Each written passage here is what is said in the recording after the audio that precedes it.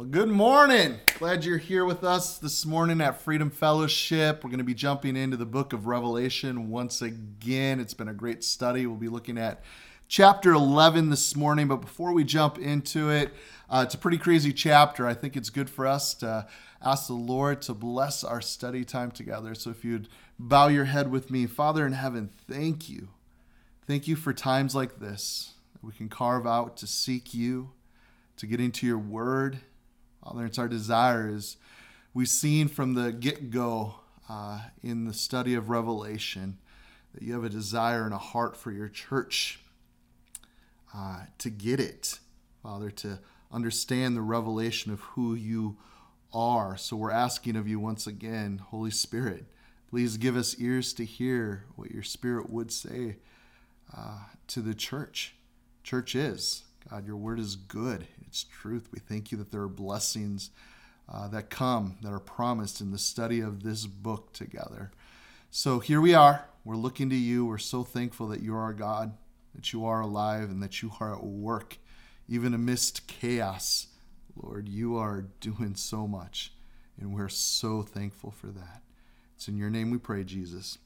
Amen. So, chapter 11 here. Hope you have your Bible, smartphone, whatever. Open up to chapter 11 with me of Revelation.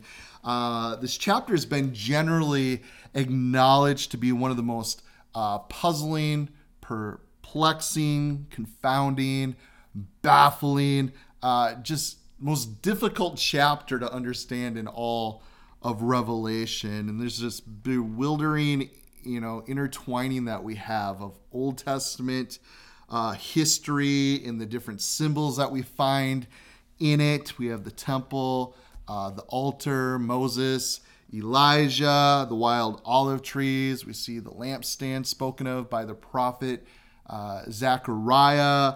We have the plagues that were sent upon Pharaoh. The beast will come up in this chapter that was predicted by Daniel the prophet, Sodom and Egypt and Jerusalem. So, what are we to make of all these things? Well, I'm glad you asked, because we know Revelation speaks of real things that are really going to happen during the tribulation. We looked at things that have been happening, the things that are, and the things that are yet to come. And that's what we've been looking at since chapter 6 and on. So now we consider the people, the places, the events, yet future here. And that is what we see a lot of symbolism being used throughout, but not always. And that's why it makes it so hard to understand what's going on at times. So what is symbolism and what is literal? That's been the great debate in this book, and specifically this chapter set before us. And it can be a challenge at times to really determine which are literal and which are symbolic. So I think it's best for you and for me, for us, to approach the scriptures like this with humility. I think that's always the best approach, because we know that when we humble ourselves, God's promised to do what? And give us grace. And that's exactly what we need. So we need to know that in part of this vision, okay, John, the Revelator, there on the island of Patmos, old man now, last apostle to be alive, he is there and he sees two witnesses to the gospel and to judgment. Supernatural powers for protection is given to them. Fire coming out of their mouths, as we see here. I don't know if this is actually what they're going to be wearing, but anyways, that's a crazy thought. There's no rain. Water turns to blood. Plagues on the earth are demonstrated. The beast arises from the abyss and kills them. The world rejoices because of it. Their bodies are laying dead. Then they're resurrected, and then they're caught up into heaven. Earthquakes where many people die.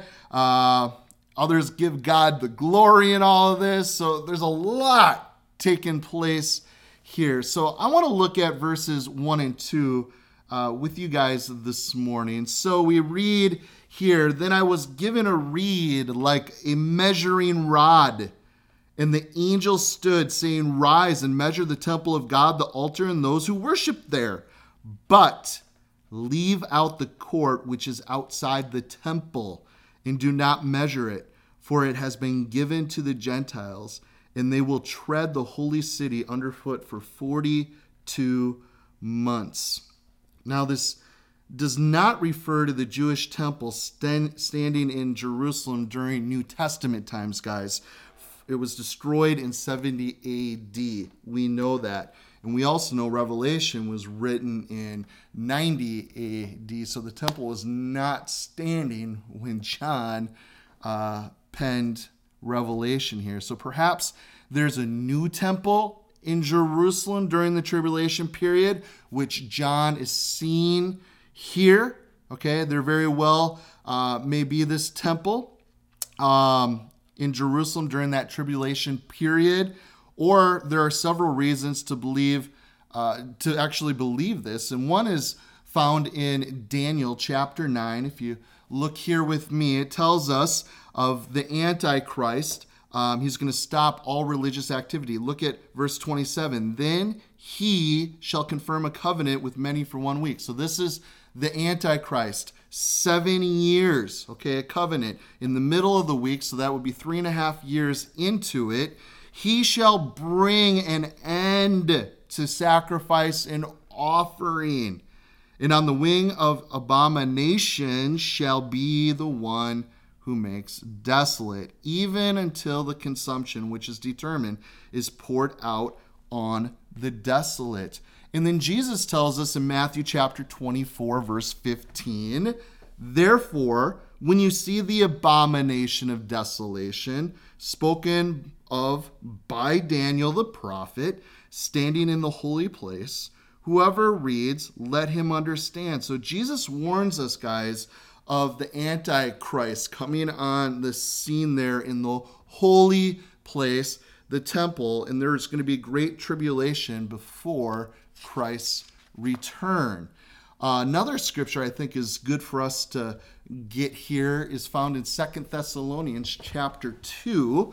It says, now, brethren, concerning the coming of the Lord Jesus Christ and our gathering together to him, we ask you not to be soon shaken in mind or troubled, either by spirit or by word or by letter, as if from us, as though the day of Christ had come. Let no one deceive you by any means, for the day will not come unless the falling away comes first, and the man of sin, the Antichrist, is revealed, the son of perdition, who opposes and exalts himself above all that is called God or that is worshipped, so that he sits as God in the temple of God, showing himself that he is God.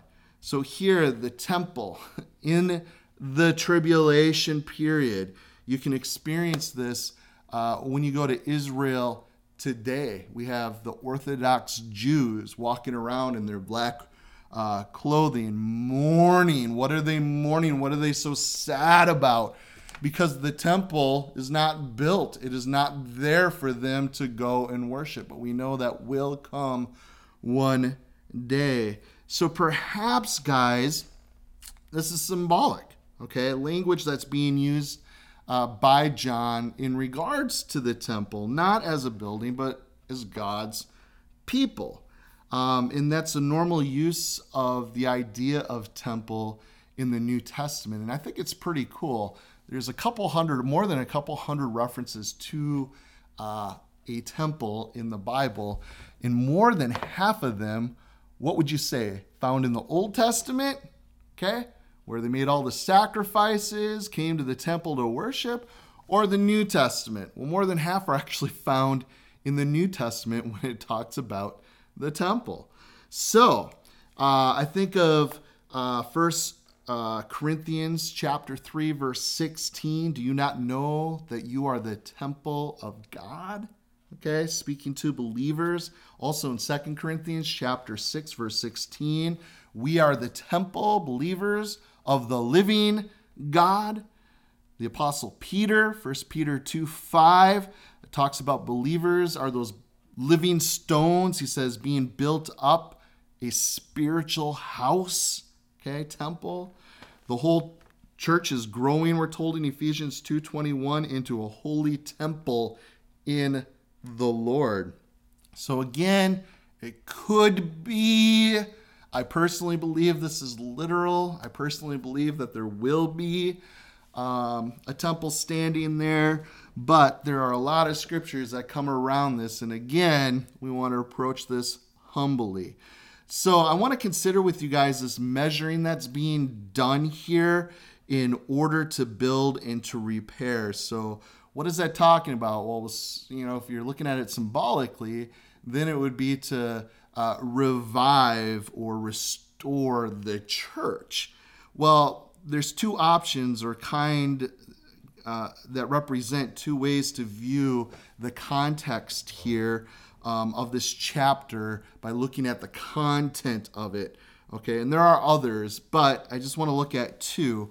There's that more literal perspective of future events during the tribulation, and secondly, the symbolic perspective of these future events that are going to take place during the tribulation period. So let's look and consider just for a moment together first the literal perspective, the more literal. So there is actual new temple that's standing in Jerusalem. So as we look at verses 1 and 2 here, we'd say, yeah, in the future, the temple will be rebuilt. They will worship there again in Israel. So those outside would represent those nations that have come against her during the tribulation. If you look at verse 3, the period, there will arise two witnesses in the last half of the 7-year period. So verse 3 tells us,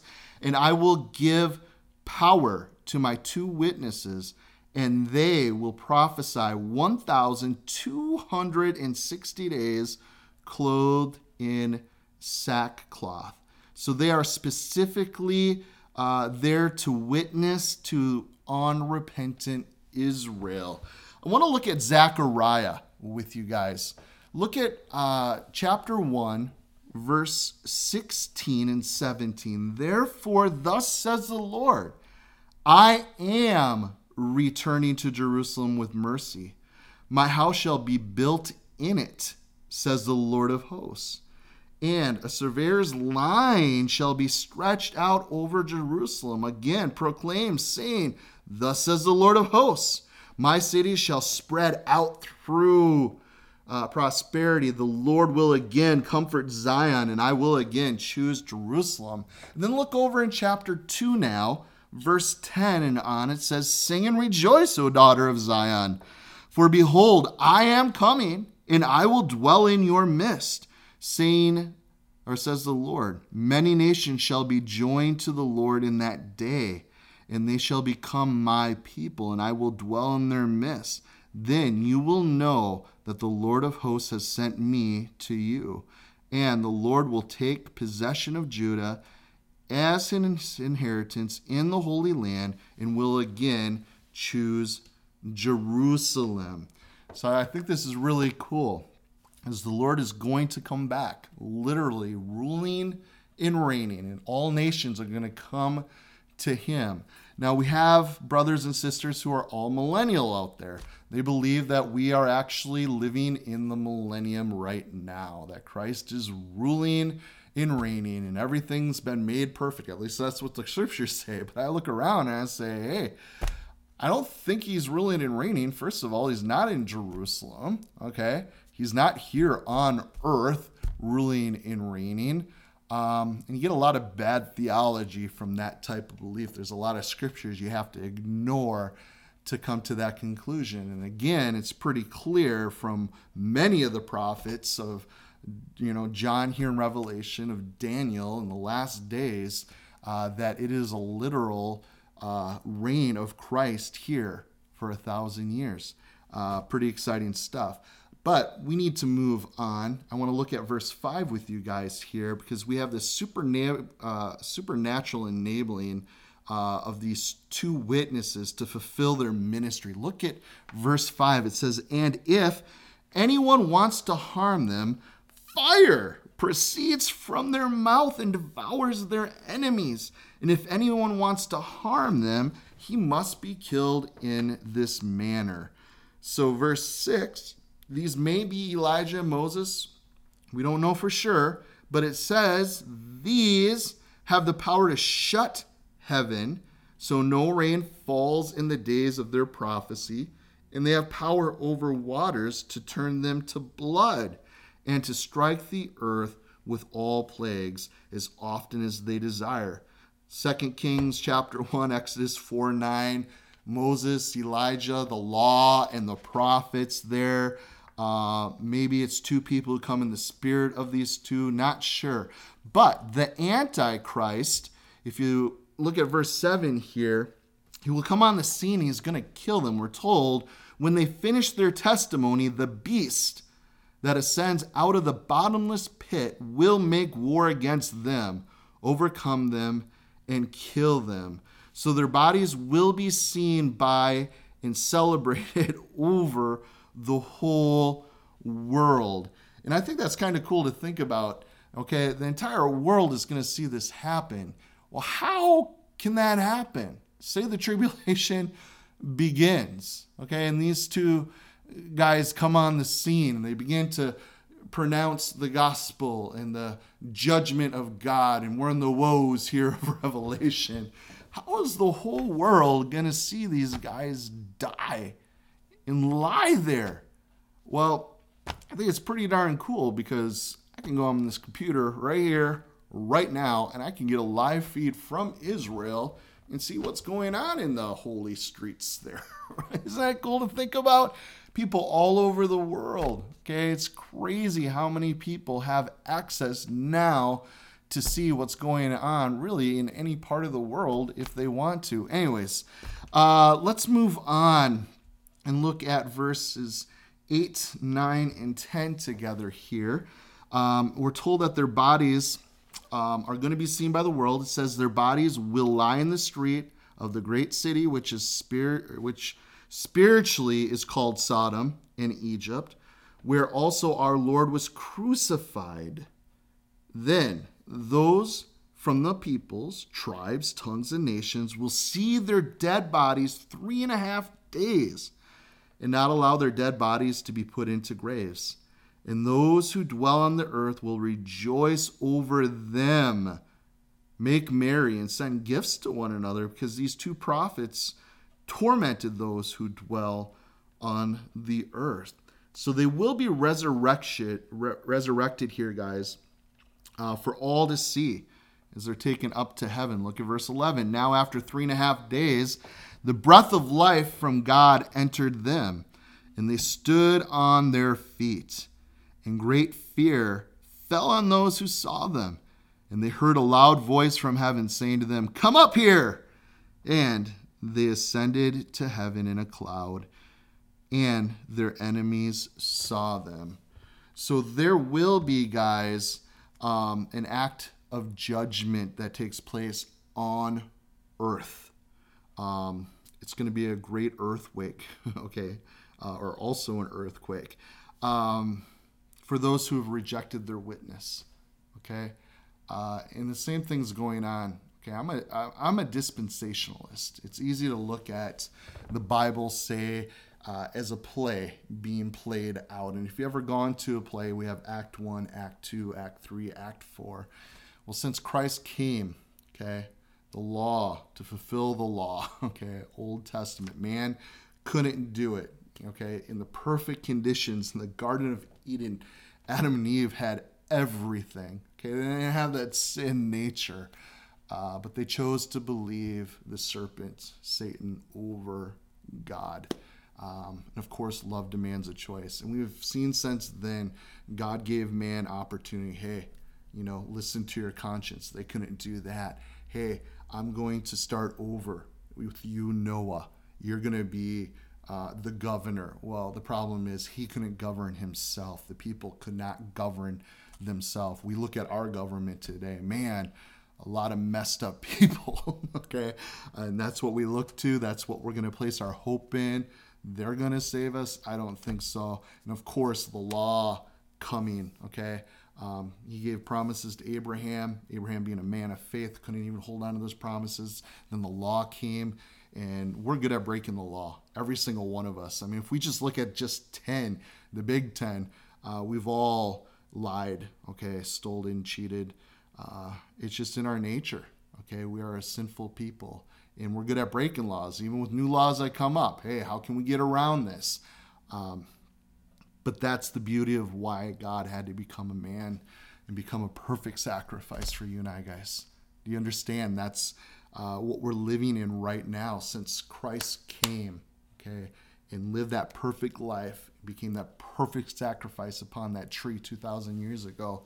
He paid for the sins of the world. There is redemption that's found in him. There is a gift that's been given, and anyone who receives that gift will actually take it by faith, is saved. They are forgiven. We're saved by grace through faith, is what the Bible says. And I love that.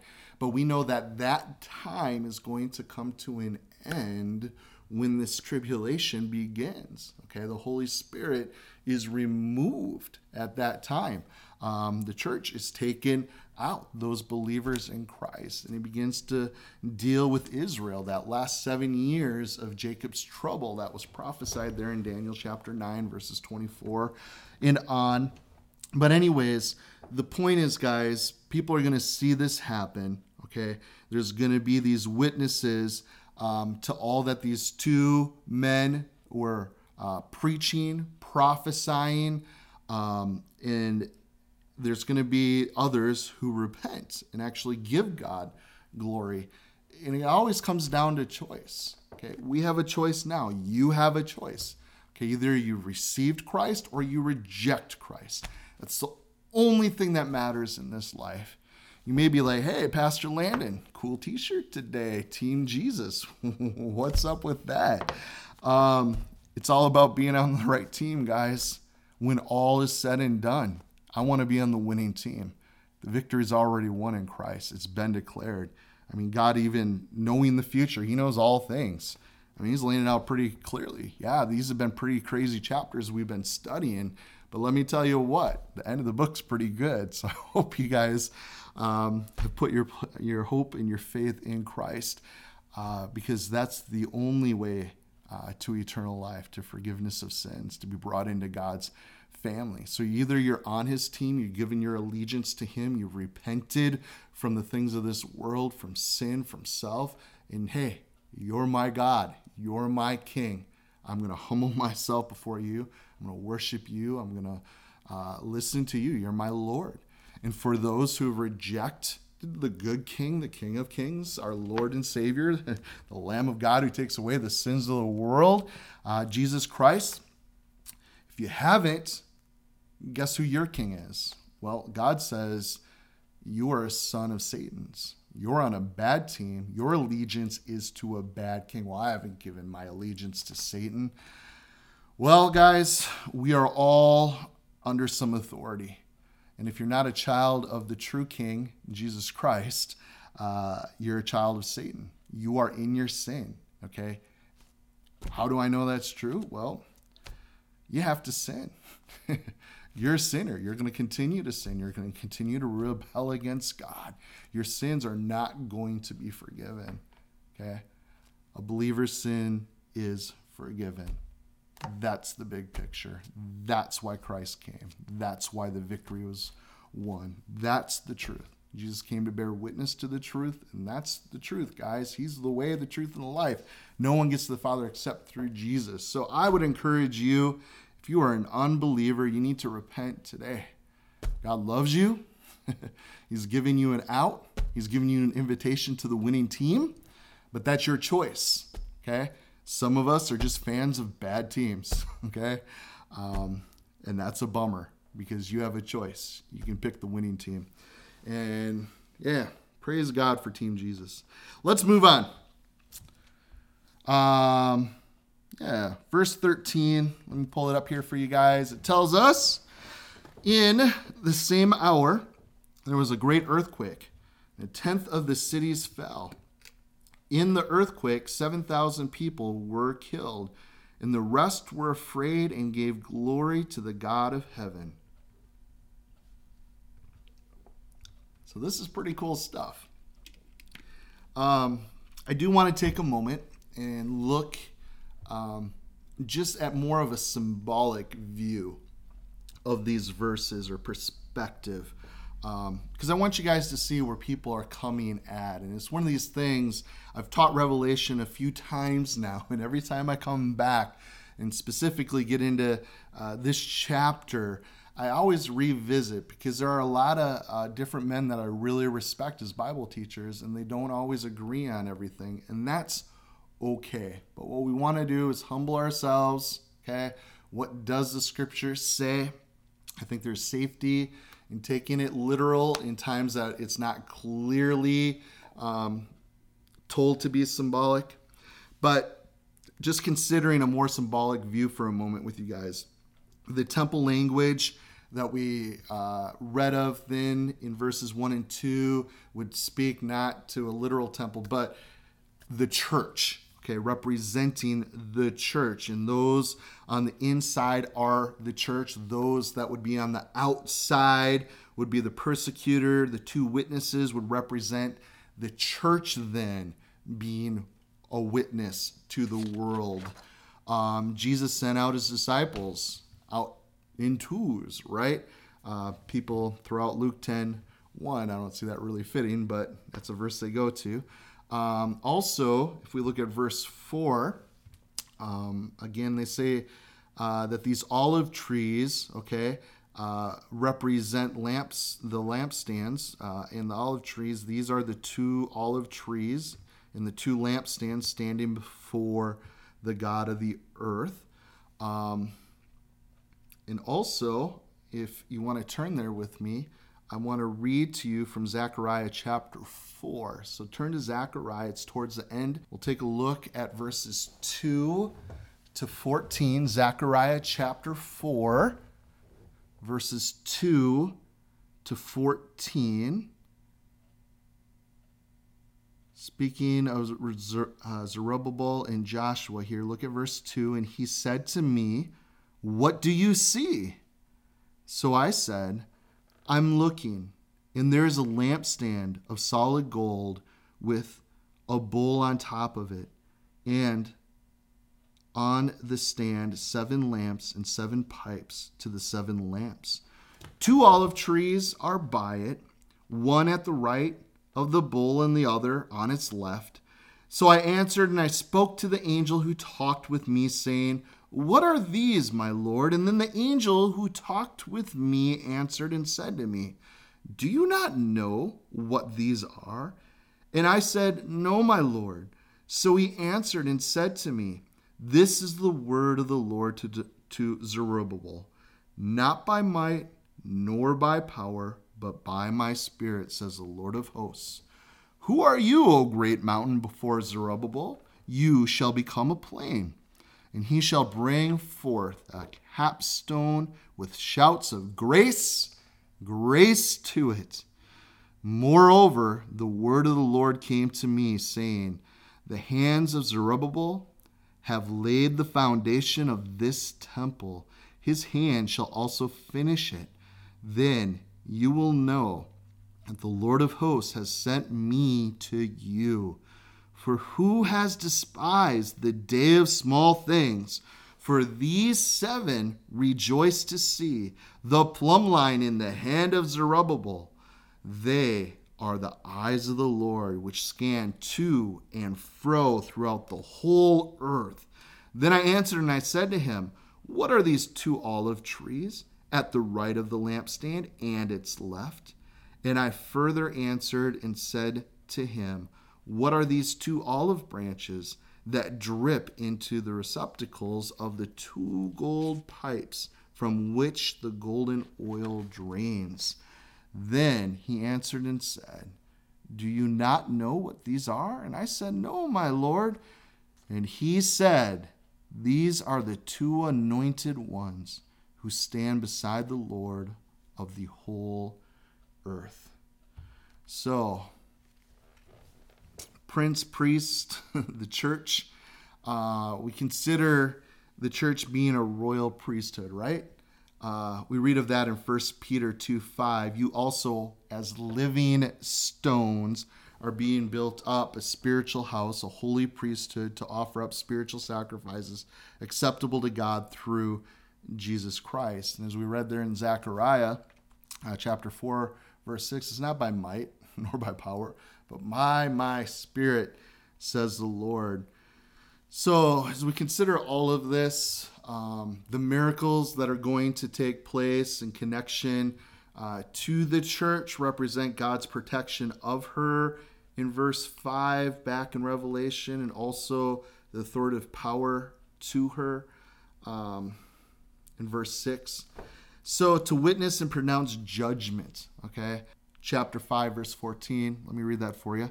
Therefore, thus says the Lord God of hosts, because you speak this word, behold, I will make your words in your mouth fire, and this people wood, and it shall devour them. I think about that sometimes when I'm preaching the word of God. You know, I want to be spitting fire, okay?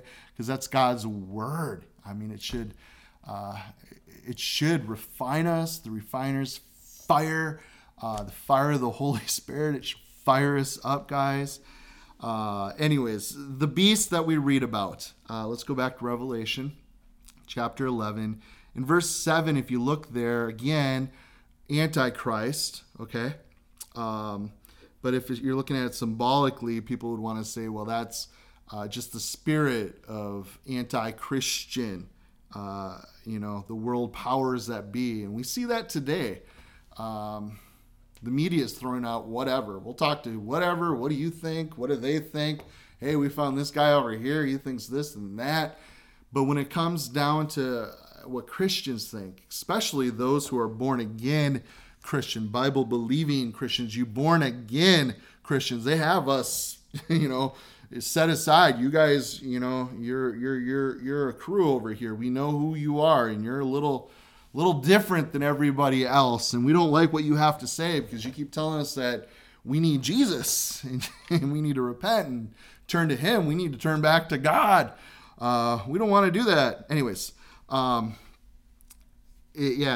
powers in the world are seeking to silence the church. These witnesses here, the church's witness.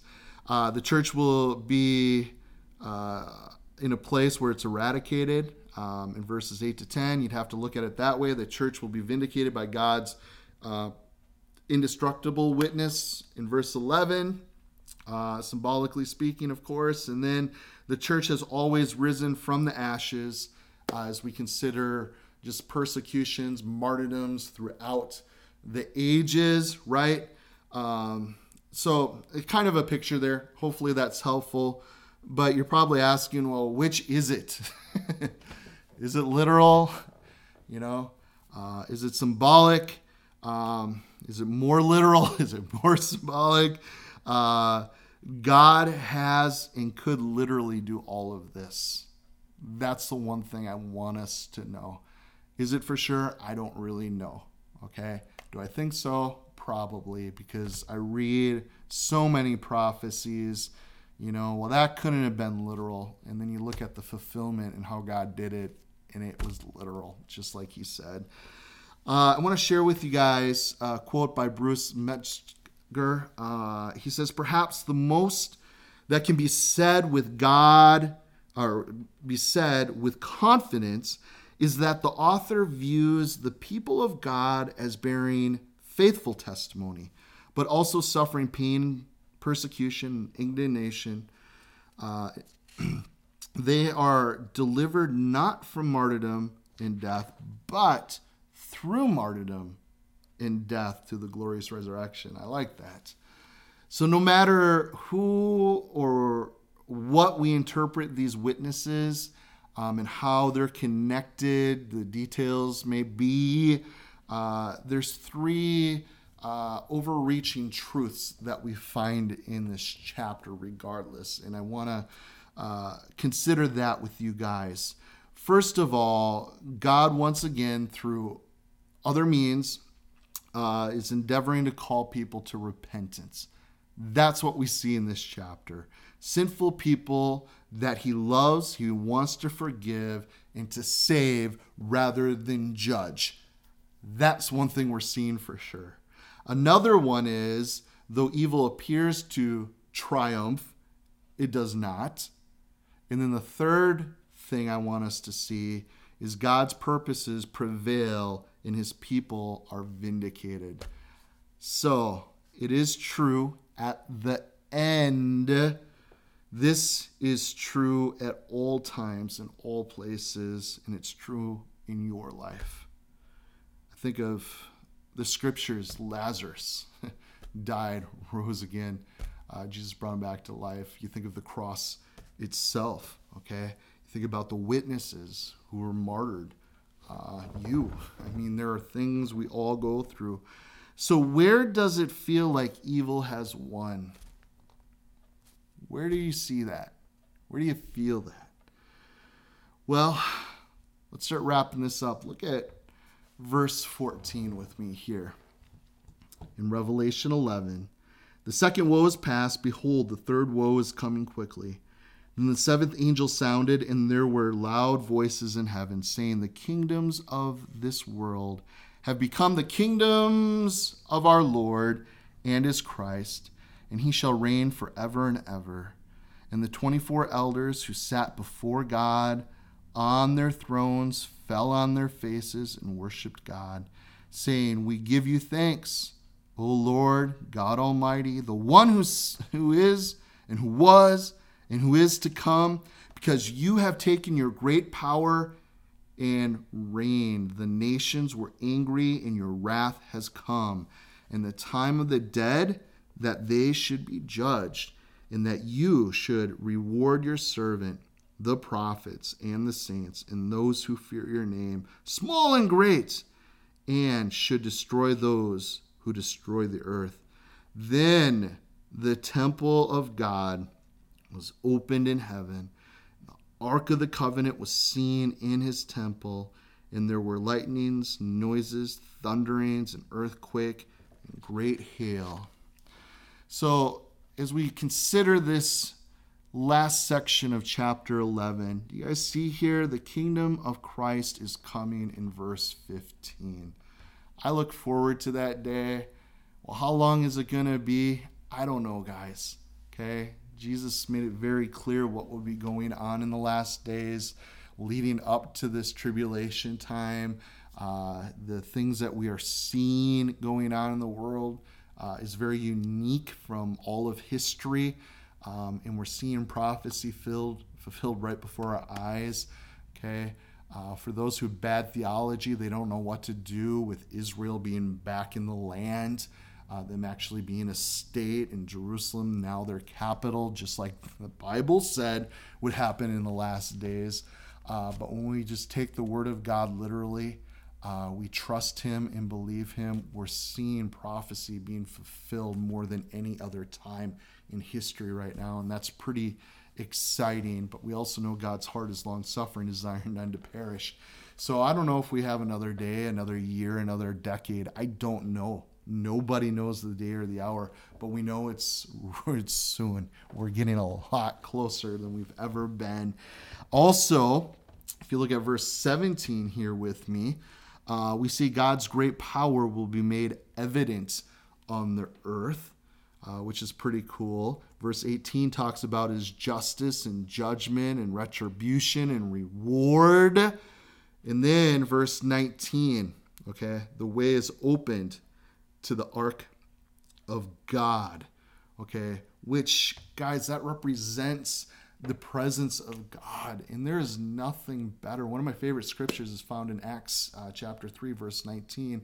It says, repent, that times of refreshing may come in the presence of God. And there is nothing better than being in his presence. And how does that happen? Again, you repent, you turn to him. Okay, we've been created to worship, to enjoy our Creator. And unless we're willing to turn to Him, to trust Him, okay, to abide in Him, to draw near to Him, we're missing out on the greatest joys of this life. And that's the thing that is so neat, okay, even in times that are hard and we're struggling, the thing that's most needed is that we press in to Him. And He's there. And it's going to be cool to finally see Him face to face. I look forward to the rapture of the church. Come up here, okay? Like you said to the two witnesses, that's going to happen. But whatever, okay? When He comes back to earth, just finally having God with us in that way, it's going to be awesome. But for us who are born again, do you not know that you are the temple of the living God? He comes and He makes His home, His abode in us. We have relationship with Him, and we can enjoy His presence in that way now. In the ultimate promise of our communion with Him, it's really through the blood of Christ. And that's where I just want to encourage you guys. We got to constantly be preaching the gospel to ourselves. We need to keep looking to the cross to remember His love, how much He loved us, all that He did to take care of our situation, our separation from Him has been taken away. Nothing is holding us back. All you need to do is come to Him by faith to receive. And then I love the last part in verse 16. Let me throw this back up for you guys. Did you guys catch verse 16 here? We have those 24 elders, okay? They fall down there on their faces, worshiping God. And I'd love to ask you the question, when's the last time you ate some carpet? Actually got down on your face before the Lord? That is good to do.